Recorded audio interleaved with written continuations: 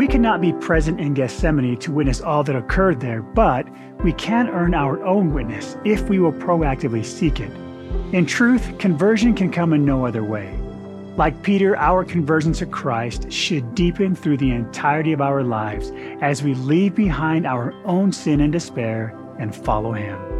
I invite you to join us in our study today and encourage each of us to request divine understanding, that the Spirit may teach us individually and specifically. Welcome to Come Follow Up.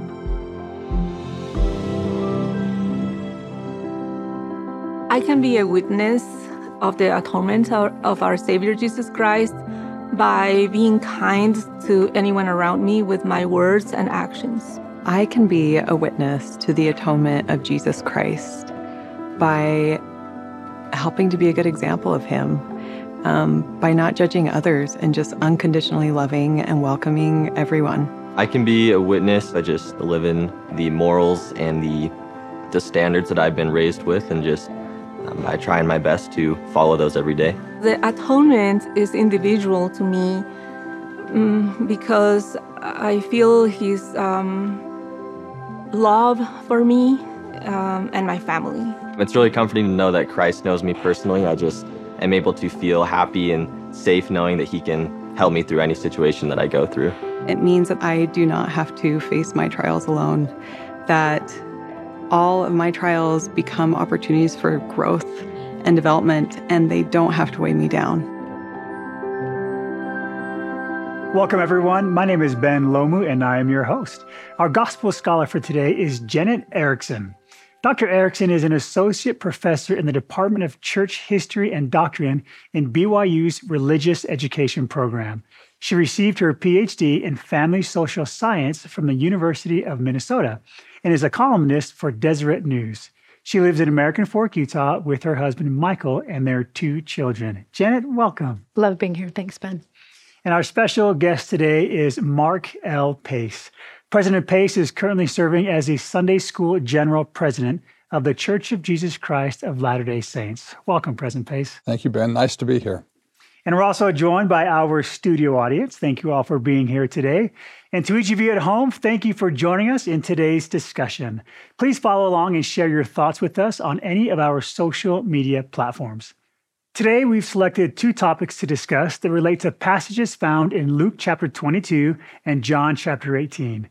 These topics and discussions support and build upon the Come Follow Me resource developed and published by the Church of Jesus Christ of Latter-day Saints. The 2 topics we're going to discuss are, first, the Savior suffered for me in Gethsemane, and second, long-lasting conversion is a lifelong process. After exploring these 2 topics with our panel and studio audience, we'll let our studio audience go and dive deeper into the scriptures with Janet and President Pace in footnotes. Okay, Janet, as we jump into our first topic, the Savior suffered for me in Gethsemane, what sort of background or historical context can you provide within these chapters? Ben, this is the most significant week in all of history. And it's so remarkable to think of the Jewish traditions and feasts that were preparing them for this week. And so, of course, what you have is Passover has started. And the very first day of Passover, the family is asked to bring a lamb into their home and see that it's without blemish, and become close to that lamb. That would naturally happen. So the Savior has entered into Jerusalem, paralleling, just as those families were bringing the lamb into their homes. And so this feast is prepared, and here the Savior comes, and He's going to have this Last Supper with His apostles. And so just after this meal, He takes them into Gethsemane, which is the place of the oil press, Semene oil, Geth press. And so it's a garden of olive trees. And here in this place where the Israelites have used the olive for everything, for food, for light, for heat, for the temple, that menorah that holds the olive oil, the posts on the outside of the temple that are made of olive trees. And the olive matters so much. I don't know if there's a more powerful symbol of the atonement of Jesus Christ. Healing, it's used as balm for healing. It's used in every way to bless physically, spiritually, right? This powerful symbol of the Savior going here to teach us all the power that his atonement has in our lives. That's a beautiful explanation. Thank you. President Pace, why is it important for us to understand that the Savior did suffer while he was in the garden, and what should we take from that? Well, we know that his atonement accomplished a number of things, but specifically the resurrection made possible the resurrection, which we'll get into more other weeks, but also the redemption, that we could be free of our sins. If we look at these verses here in Luke chapter 22, it's profound to see what happened as he was in the garden. And certainly there's nothing that we can say, there's nothing that we can add today to the majesty and the sacredness of what occurred there. But the Holy Ghost can bear testimony to us now and again each Sunday of the truthfulness of what he did. I'm touched by these scriptures in verse 41, that he knelt down and prayed. Verse 42, Father, if thou be willing, remove this cup from me. Nevertheless, not my will, but thine be done. His will was this, but he accepted the Father's will. And that's a great example to us. Verse 43, there appeared an angel unto him from heaven, strengthening him. The burden wasn't taken away. The challenge wasn't taken away, but he was strengthened to be able to bear the burden and the suffering. And then verse 44, when he was in great agony, what did he do? He prayed more earnestly, which is a great example. All of these verses teach us how we can meet life's challenges and the profound sacrifice that the Savior made for us on that occasion. I would love to hear from the audience. How does knowing about the suffering the Savior went through strengthen your relationship with him? Robbie. To be a Christian, I think, does involve, that confrontation with suffering in life, and with all the trials that we always talk about in church and everything, and we hear everyone's, sadness and grief, and we mourn with those that mourn, and there's something about following that example that for me resonates as a kind of symbol of the ultimate heroic, selfless person, who is strengthened from heaven to bear the sins and the trials and the suffering of all of his fellow brothers and sisters. Thank you, Robbie, for sharing that with us. Janet, what can you add to this conversation about the importance of understanding and knowing that Christ suffered for us as individuals? Oh, Ben, Robbie, I'm so impressed by just these thoughts of suffering, because I think that is the human condition, is loss and suffering. And if I think about my own life, sin is so often a way of responding to suffering. It's trying to get out of suffering in a way that's painful and damaging to us. And that what the Savior does is he changes our relationship to suffering by sharing it with us. So we have in these verses in Alma 7, I know President Pace and I both love these verses where it says he took upon himself. If we look at Alma 7, he shall go forth suffering pains and afflictions and temptations of every kind, and he will take upon him death, that he may loose the bands of death which bind his people, and he will take upon him their infirmities, sicknesses, when we suffer physically, that his bowels may be filled with mercy according to the flesh, that he may know according to the flesh how to succor his people according to their infirmities. And I don't think there's anything more powerful than knowing he communes with me personally. He knows what I felt. He knows why I did what I did. He knows the suffering that I'm experiencing in the moment, and he shares it with me. He willingly shared it with me.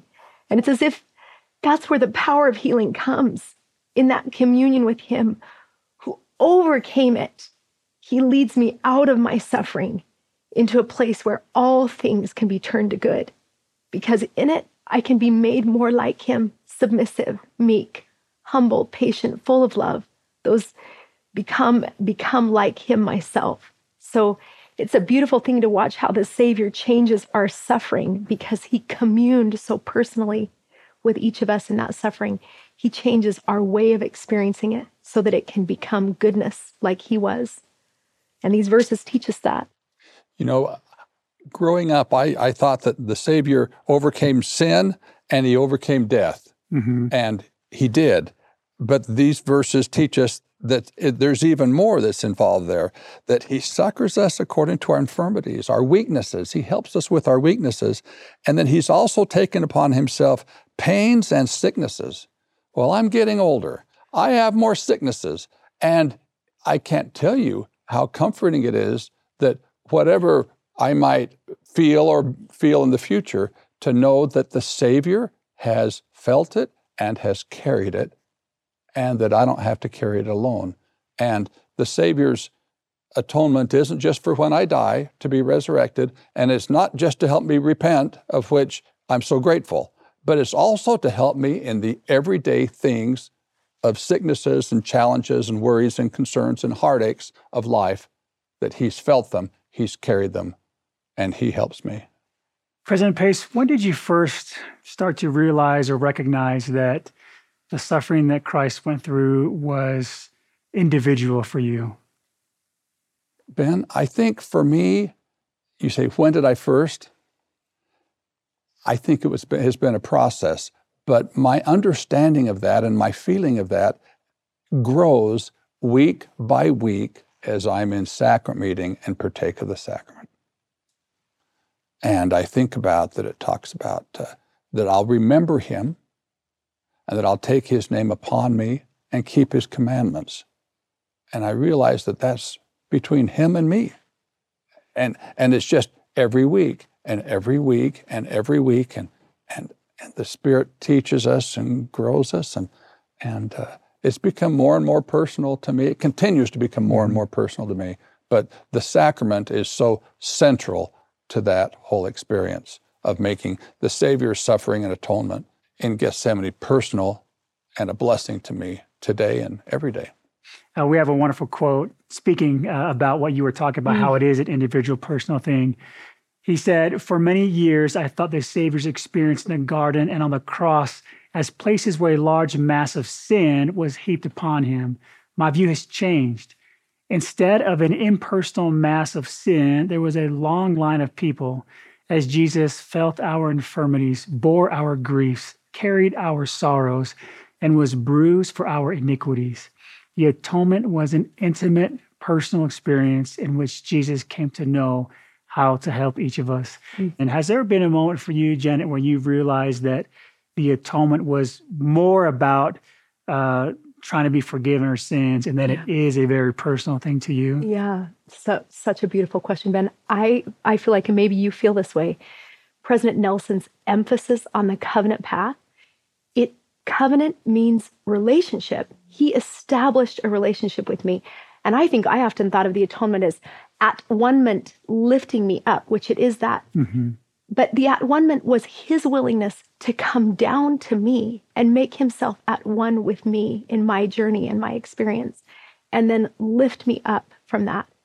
So I love how in Alma 34, verse 14, it says, "This is the whole meaning of the law, every whit pointing to that great and last sacrifice." So here the Passover for 1,700 years, 600 years has been pointing them to this moment in Gethsemane.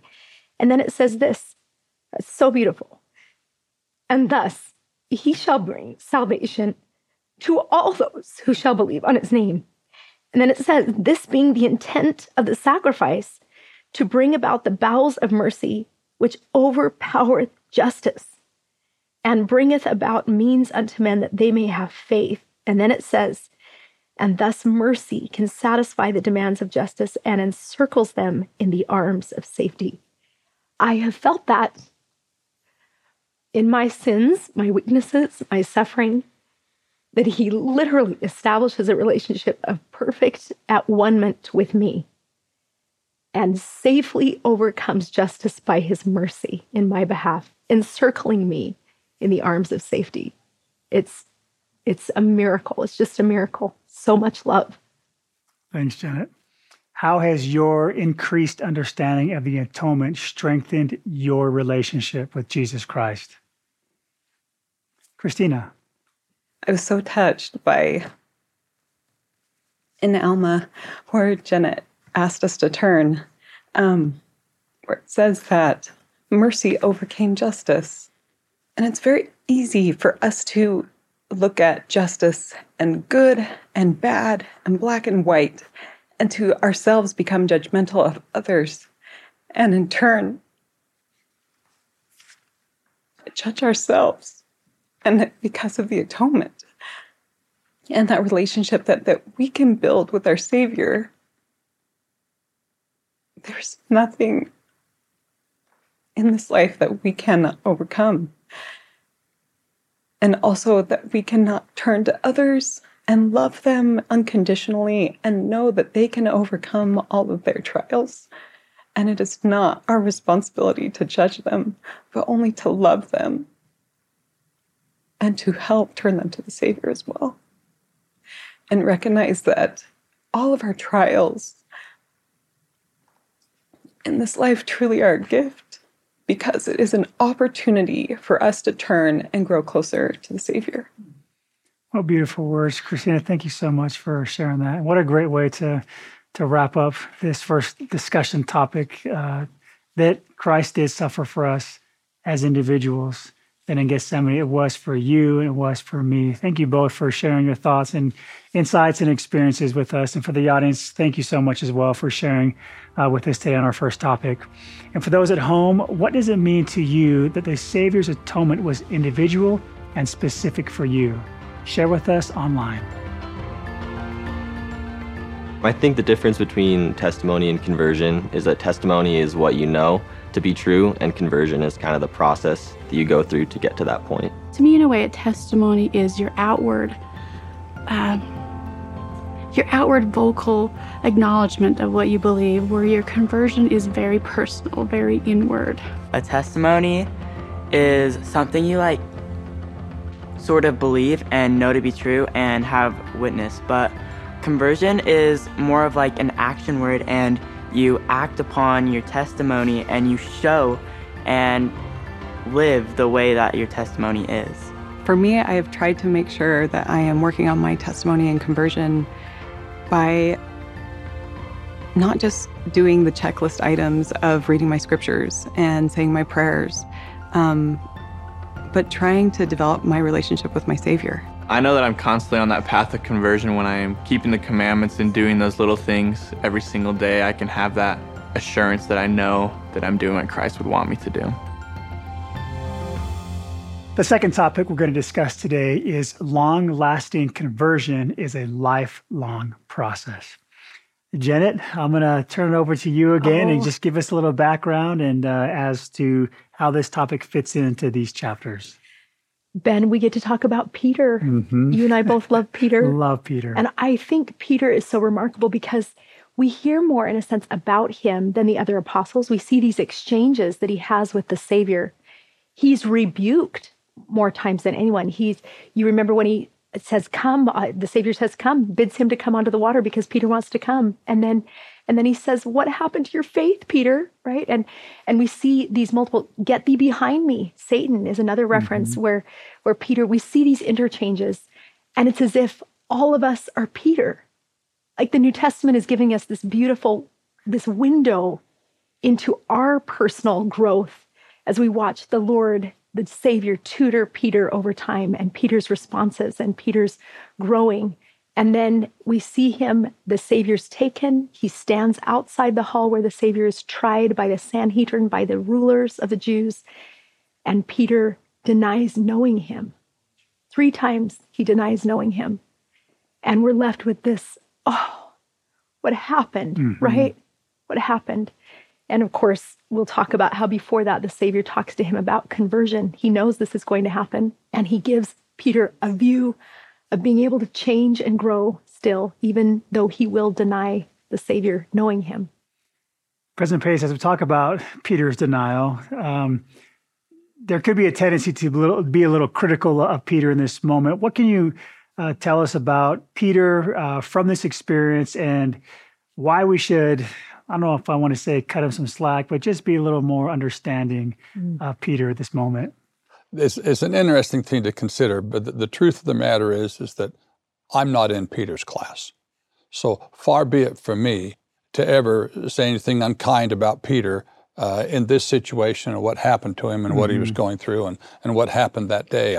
I'm touched by what the Savior said here in Luke 22:31.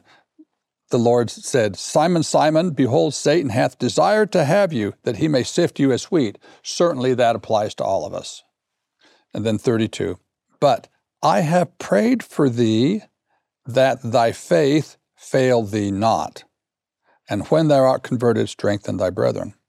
And then in 34, he talks about how you'll deny me 3 times. I was touched by this. I prayed for thee, that thy faith fail thee not. And because of that, I know that you will be converted. And when you're converted, go do this. But I have much to learn from Peter. And anytime any of us live maybe a little bit beneath what we know or how we should, we're in the same boat and we're in the same challenge. You know, at present pace, as you said, we all have those moments where anytime we go against what we know, that's like our Peter moment, right? We had a question that came in from one of our viewers that speaks to this, and I would love to get some of your thoughts on it. Hello, my name is Apostolos, and I'm from Cyprus. We know that Peter denied Christ after Christ was betrayed by Judas. How do we build the confidence to accept Christ when it's not the popular thing to do?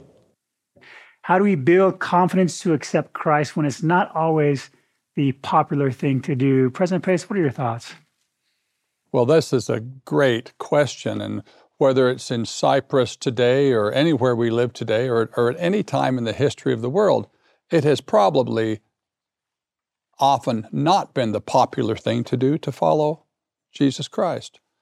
So the way to think about this question is probably just to say, how do we build the confidence to accept Christ? It's by reading His Word. It's by drawing near to Him in prayer. And it's by remembering Him and trying to keep His commandments day by day. I like those thoughts. Janet?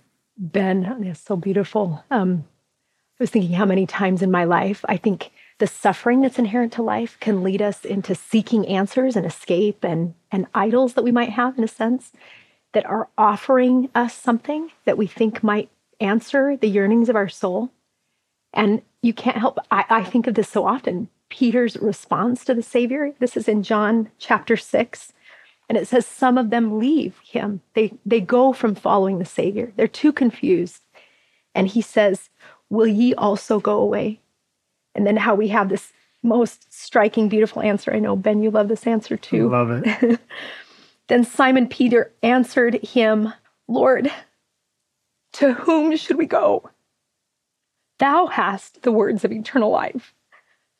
And we believe and are sure that thou art the Christ, the Son of the living God, the only one who can offer us redemption."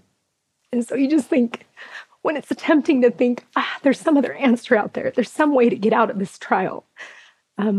Maybe it's through this or this or this. It's as if he says, "Will you go away?" And we can answer, "I know," or "I knew," right? "I knew that thou art the Christ and that thou hast the words of eternal life and that you are the living God. You will be my Redeemer. You will save me. You do offer the way." You know, and this is early on, and it really shows that Peter, he has that burning testimony, yet he still has a way to go before he is truly converted. To go back to the audience, thinking about that question that came in from our viewer, what gives you the confidence to continue to follow Jesus Christ when it's not always the popular thing to do? Josh? I think our past experiences can move us more to the future. I think as we fully put everything into the gospel, we're going to get out what we put into it. I think when we go to church ready to learn with that open mind, then we can grow closer to our Savior Jesus Christ. And it's not always going to be the most popular thing to do, but it'll be the most important thing that will shape our lives. And I think as we grow more, then I can look back and, okay, the happiest I've been is when I'm putting everything into the gospel.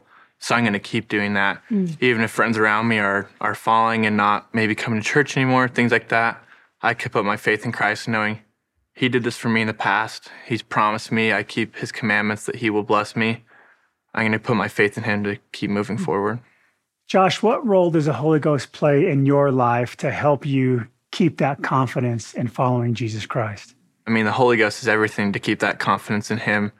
When I know that I'm following those promptings, I can have the assurance that I know I'm doing what God wants me to do.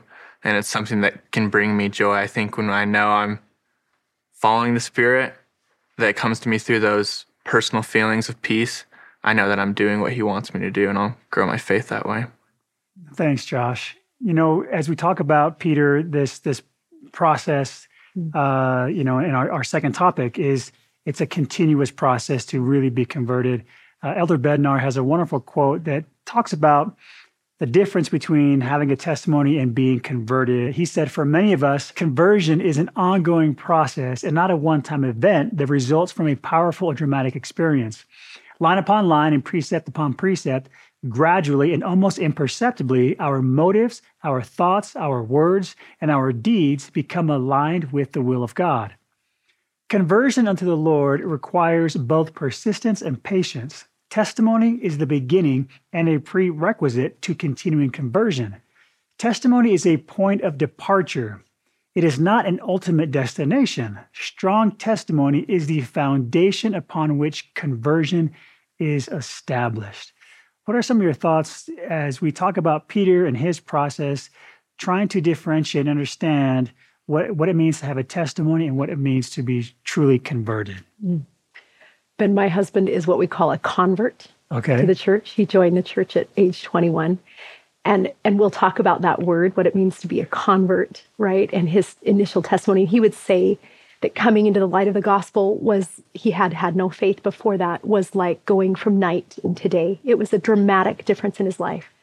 But the process of conversion, and it's so beautiful that the Lord's purpose isn't to just leave us as we are. And so He doesn't leave us unconverted and just wipe away our sins. He says that through the presence of my Spirit, my presence can be with you, converting you, your nature, your desires, your thoughts, your feelings, the way you relate to other people, the way you relate to yourself. It's changed by that infinite gift of the Holy Ghost over a long time. And I know every cell in me has to be remade. And I think that's what He tells us. If you believe me, you can believe I will work through the power of the Holy Ghost, that conversion in your life, that you will become all you are meant to become. So a convert who has a testimony is beginning that path of conversion with all of us. President Pace, as we talk about the importance of conversion and how it is a process, as the president of the Sunday School for the Church of Jesus Christ of Latter-day Saints, what is the role in the Come Follow Me program to assist individuals and families to become converted? The whole goal of Come Follow Me is, in fact, that which the Lord encouraged Peter to move forward to, that of conversion. It's a wonderful blessing as the saints are studying the Scriptures and having experiences with the Holy Ghost that are changing their hearts, making them new people, bringing them closer to the Savior, fortifying them against temptation, bringing peace into their marriages and their homes, and on and on and on. We're just so thrilled. We're so thrilled with what you are doing in your homes and in your lives and studying the Scriptures. Whatever your age is, we rejoice with you in the experiences you're having in the Word of God and with the Holy Ghost blessing that experience. And we're just rejoicing, and it matters because conversion matters. And it doesn't happen without our effort because the Lord won't take away our agency. So thank you for using your agency to draw closer to the Savior. Thank you. How important is it for us as we study Come Follow Me to recognize and understand where the true source is coming from and what we should be focusing on? The fact is that the miracle is found in the Scriptures. Come Follow Me is a wonderful resource. It's a wonderful study guide. Wonderful, inspired, wonderful. But it is not the Scriptures. Pretend like I'm holding Come Follow Me here. It's the Scriptures. Mm-hmm. And the miracle happens as we read the Scriptures and the Holy Ghost blesses us and inspires us and changes our hearts and helps us go forward today and helps us go forward tomorrow. But it's the Scriptures. You think about what the Lord has done to preserve the Scriptures for our use today. Mm-hmm. And there's never been a people on the earth who have had access to the Scriptures as much as we do. Think about all this effort to preserve the Old Testament. Think about the effort to preserve the New Testament. Think about the effort to preserve the Book of Mormon. In a hillside, 1,400 years, more or less. Oh my.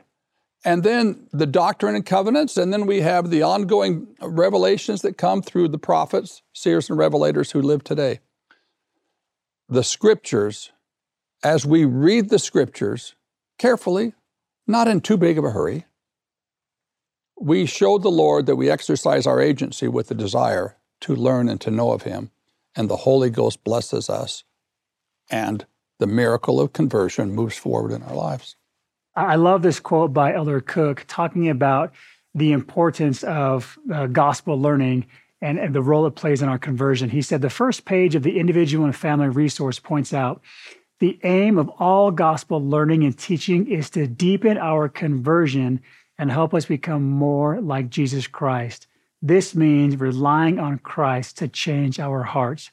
This is assisted by reaching beyond a classroom into an individual's heart and home. It requires consistent daily efforts to understand and live the gospel.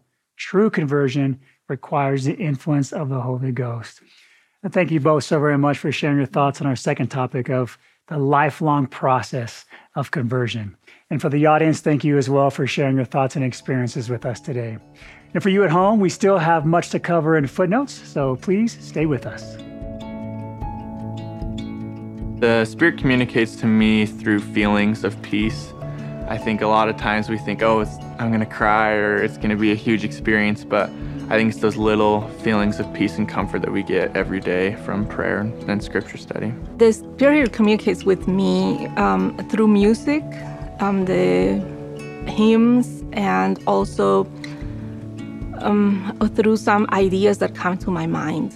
So sometimes I have questions or I have to deal with some problems and the solutions will come. Sometimes for me, the Spirit can be just a warm feeling or a reassurance of you're on the right path, okay, keep going. Then there's some days when maybe I need to make a decision quick where it can be fast and loud and like someone just is telling me do this now. And I have to listen to that because every time I don't, I make the wrong choice. Welcome to Come Follow Up Footnotes. We've dismissed our studio audience and are looking forward to building upon our previous discussions from Luke 22 and John 18 with Janet and President Pace. There's so much yet to talk about, which is why I love this part of the show where we can just sit and talk. And I was just kind of curious on what are some of your thoughts as we talk about the role that Judas played in the betrayal of Christ leading up to some of these events that took place with the atonement. It's interesting that the Lord knew, right? He knew he would be betrayed by one who had loved him and been with him. And I think it's deeply meaningful to think of those times in our lives when we experience betrayal in some ways, because we will fail one another in our relationships and others will fail us. And he knows better than anyone what it means to love deeply, to give your life to, and then be betrayed by that person. And of course, Judas comes and betrays him with a kiss. And he says, are you really going to betray me with that sign of love and friendship? That part of the narrative, Let's do it. Paint that picture for us. If we look at Luke chapter 22, verse 47, in the middle of the verse, Judas, one of the 12, went before him and drew near unto Jesus to kiss him. But Jesus said unto him, Judas, betrayest thou the Son of Man with a kiss? Like this is an ultimate betrayal. Yes, you the know, ultimate and betrayal. there are so many ways where we can look back and say, man, he really does, as we read in Alma 7, he really does understand and know what I go through so that he can, succor. Me. Absolutely. Mm.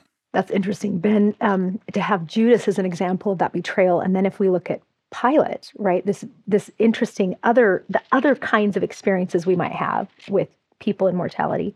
I'm just looking at the bottom of 33. Of course, you had the Savior enter Jerusalem to shouts of praise and Hosanna, save us. And then we're going to see some of those very same people call out that he be crucified within the same week. Wow. And to think that we can do that. We can rejoice sort of when things are good and then be deeply confused when things seem not to be. And almost like they're so ashamed to have this Messiah, that they had proclaimed the Messiah, then be wrapped in a purple robe and mocked by their enslavers, the Romans, that they just in shame retreat. Oh, yeah. Right? That's not the king. That's not our king, right? Our king would look so different. And then, of course, the Savior says to Pilate, my kingdom is not of this world. If my kingdom were of this world, right, you can bet I would be king, right? And to know this is an entirely different world, that redemption will come in a far deeper and more profound, what we most deeply yearn for. So interesting. Pilate's learning what the Jews themselves could not, right, accept. And I love this conversation that Pilate and Jesus have. What do we learn from this encounter? Anything from this encounter with Pilate that stands out to you that we want to dive into and look at a little deeper? I'm impressed with his last statement there. Well, it's not his last statement, but where he says, I find in him no fault at all. Yeah. And yet they're calling on his crucifixion. I imagine that he is grateful for these things that he said that he found no fault in the Savior. He allowed the Jews to do what the Jews wanted to do, but obviously he was learning of the Savior and feeling things about him. Yeah. But the process went forward, and the sacrifice that was going to be made was made. The atonement wasn't completed until the morning of the resurrection. So the process of the atonement is still continuing to go on. But here in Luke 22, these verses where it talks about what happened as the Savior he went as he was wont, and he went to Gethsemane. I think these verses here are just so profound. He kneeled down and prayed, Father, if thou be willing, remove this cup from me. Nevertheless, not my will, but thine be done. That is very profound to me, that the Savior expressed a desire that it be different, but he was still willing to accept the Father's will. I think that's a very important thing for us to learn. It is not a sin for us to desire something and pray for it, as long as we're willing to accept that which is the will of the Father. We haven't sinned, and nor did he sin. 43, and in the midst of all this, there appeared an angel unto him from heaven, strengthening him. Isn't that interesting? The burden wasn't taken off. The challenges of life wasn't taken away, but the Father sent an angel to strengthen him. And then 44, sometimes when we're in agony, we do a number of different things, but what did the Savior do? Being in an agony, he prayed more earnestly. And then we read, his sweat was as it were great drops of blood falling down to the ground. I don't think I can personally comprehend the magnitude and the majesty of what he did. Words don't cover it, but what the Savior did, and as he taught us in these verses about kneeling to pray, about being subject to the Father's will, about being strengthened from heaven, and that when things are tough, he prayed more earnestly. I just think it's a wonderful gem that we have right here in these 4 verses. And then I love it in verse 46, back of verse 45, he rose up from prayer, he goes to the disciples, he finds them sleeping, And then verse 46, he asks them, why sleep ye? And then he tells them, rise and pray.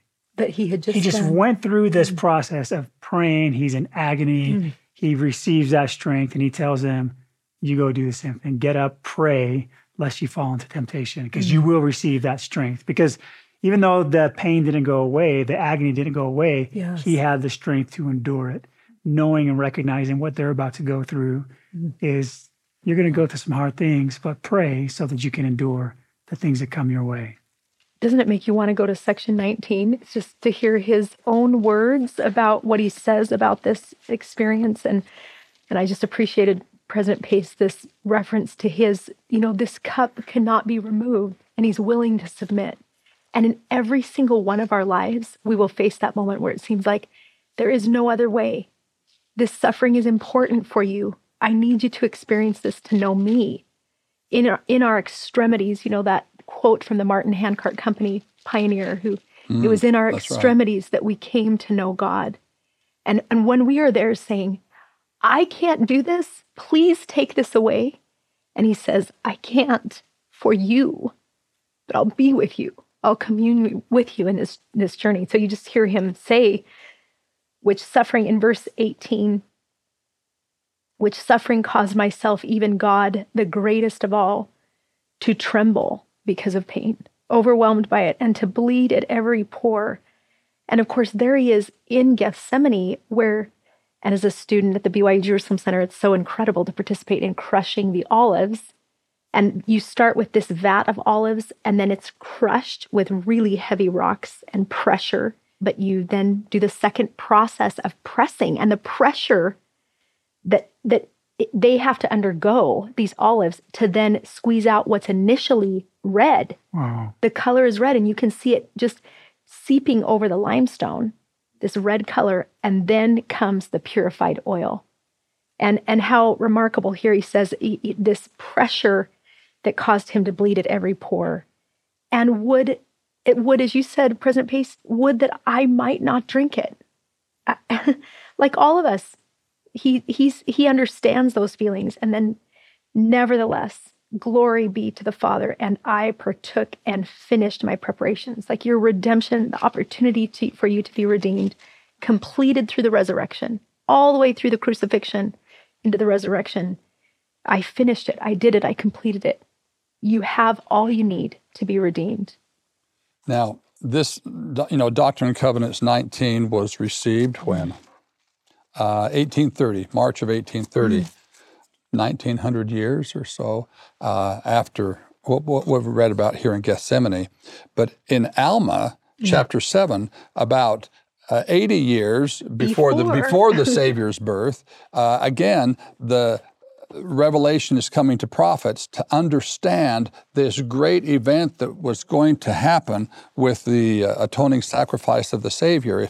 If you go to Alma chapter 7, verses 11 through 13, I have found it fascinating to realize all that happened in his suffering and afflictions in Gethsemane and what it represented. If you go to verse 11, it says, he'll go forth suffering pains and afflictions and temptations of every kind.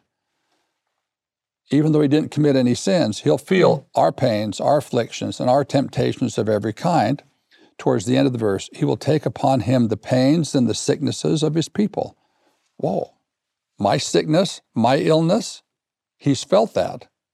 And I have felt that he has felt it as he has blessed me with health and dealing with some issues. Verse 12, he will take upon him death that he may loose the bands of death. He'll take upon him their infirmities that he may know how to succor them according to their infirmities. And then verse 13, that he would take upon him the sins of his people that he might blot out their transgressions. All that can go wrong, all that is wrong, all that is unfair, health challenges, hurts, sorrows, sicknesses, death, sin. He carried it all.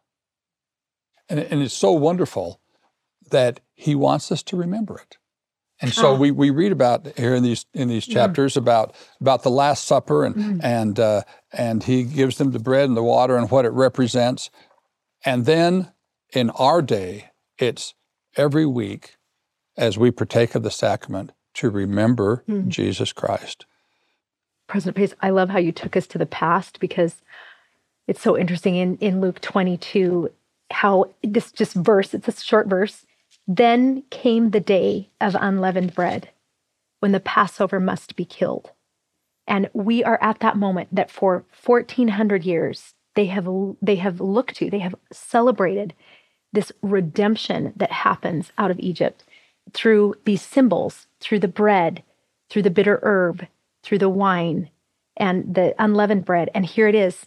This is the day when the Passover lamb will be killed. And so you think about John's beautiful testimony of the Savior, how he says, behold the Lamb of God. Like here's the offering. For centuries, they had taken that lamb into their home. They had killed it without breaking any bones. They'd taken the blood. And I love this, receiving the atonement symbolically, right? Every Sunday, every Sabbath, we put his blood on our doorpost and say, this home will receive you. This place wants to have you enter in and chooses to receive your redemption. And that's why it's this glorious day of liberation. Every Sunday is a celebration of liberation that happened then and will keep happening. So then they drink the cup. It's symbolically, the wine is symbol of joy and deliverance. And he has them taste it, drink it before he's offered that in Gethsemane a few hours later. And they celebrate just like we can. Mm-hmm. I'm not all redeemed yet. Ben, right? The hundreds of times I've partaken of the sacrament is this beautiful process. But I can celebrate, in a sense, that his power, that blood on my doorpost is sufficient for me. So the both of you are one of 10 children. I was raised in a family one of 8. And President Pace, just to kind of give a little, I don't want to say shout out, but maybe, a little shout out to your mom and dad. What were some of the things that they taught you growing up to kind of put you on that path to following the Savior? Well, we should have had you at the party the other day because we had 9 of the 10 children there, and they each got 3 minutes to share one thing that mom and dad taught you that has helped you hold on to the iron rod as you've moved forward in your lives. Wow.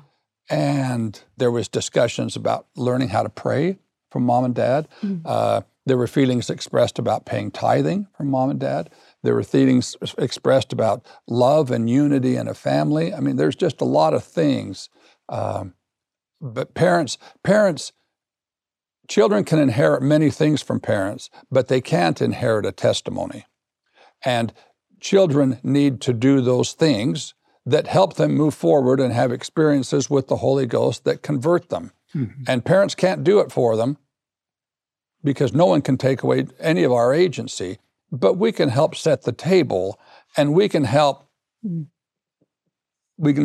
the witness and help them have those experiences. I mean, it was my mom who said to me, Mark, has the Holy Ghost yet told you that these things are true? Mm. And I told her, no. And she said, Heavenly Father wants you to know. Mm. But you need to do this. You need to read the scriptures. Talk about the Book of Mormon. She said, you need to read the Book of Mormon, and you need to pray, and Heavenly Father will let you know. He wants you to know. But you have to do it. And that's what I was trying to get to, is that parents set an example, but we each have to choose and step forward day by day, living the gospel and having those spiritual experiences that bring about conversion. My father was a sheep rancher. He's a shepherd. My growing up, I'm the 5th of 11, and he was a shepherd. And it's so tender for you to ask, and I could feel that from President Pace. Just how do you express gratitude enough for parents who lived the gospel and then whose witness becomes the foundation of your life? And I have very powerful memories of his He's shepherding us, learning how to work, learning how to do, learning how to give from a place of such profound meekness. I helped him one time stitch up one of our lambs that had been bit by a dog. And he just said, Jeanette, if you'll sit here with me, this lamb will never bite, it will never hurt, and it will undergo all of this pain as you're stitching up the lamb to live. And sure enough, and as we did it, he said, this is why the Savior compared himself to a lamb. The meekness is so profound. And then to have Mom, just a life where I've watched as she's aged, her testimony has become even deeper and stronger. And going through that journey of mortality with its pains and its valleys and its shadows and its also high places, that rock solid faith in the redemption made possible by our Savior has just, how would we say enough thanks? So thank you for asking. Thank you. I hope that these experiences are happening with families gather around table discussing these things, because this has just been so wonderful to feel the Spirit together and to learn. And I just have this greater sense of desire to strengthen my own conversion. So thank you both so very much for sharing. Before we close out, will you just give us just some last thoughts as we've talked about some very sacred things? What final thoughts do you have as we finish closing about strengthening our testimonies to the point of conversion and making the atonement something that is very intimate and personal to us as individuals? Ben, as we prepared to come, I know President Pace read these sections dozens of times, and just the feeling in preparing to come was, how do we talk about these sacred things? And what it means to have a Redeemer, and that he did fulfill. And what that means is that in that covenant relationship with him, where he made himself at one with us, and then by his virtue and goodness overcame it all, he wants to walk with us every single day. He wants to be our light and our warmth and our comfort and our strength and our healing every day. And I think that's why that sacrament promise to remember him is every day receive what he wants so much to give me. That the experiences and pains and sufferings that are inherent to mortality are turned in a different way through the sweetness that is Christ. And so, been sacred to talk about it because it is sacred. I would just share a thought about what is happening in the homes of the Latter-day Saints around the world as we are sitting down at our kitchen table or any table or no table, but as we're having discussions with the scriptures and reading and discussing and being prompted from on high, it is a marvelous thing that's happening. And President Nelson has promised us great blessings as we would do this. He's promised us that our children would love learning and living the gospel. He's promised us that the influence of the adversary would decrease, that our Sundays would be a delight, and that these changes would be profound and enduring. And I testify that it is happening. The blessings that the prophet promised to us are happening. And they're happening because faithful Latter-day Saints are marching forward with faith. And conversion is happening. I would just say, Peter was converted. The saints of all ages are being converted and reconverted because of their faith in reading the scriptures and studying the Word of God. And so we rejoice, extend a huge hug to all the saints everywhere, and thank them for their devotion. Certainly the Lord is preparing us for that which is to come. Well, thank you both so very much. I needed this today, so thank you. And thank you all for joining us for this discussion from Luke chapter 22 and John chapter 18. I encourage you to record and act upon any impressions you've received. Come Follow Up is a learning and teaching resource. For clips, insights, artwork, and additional materials, visit byutv.org/comefollowup. Please join us next week as we study the crucifixion of Jesus Christ from various passages of the New Testament. Thank you for watching.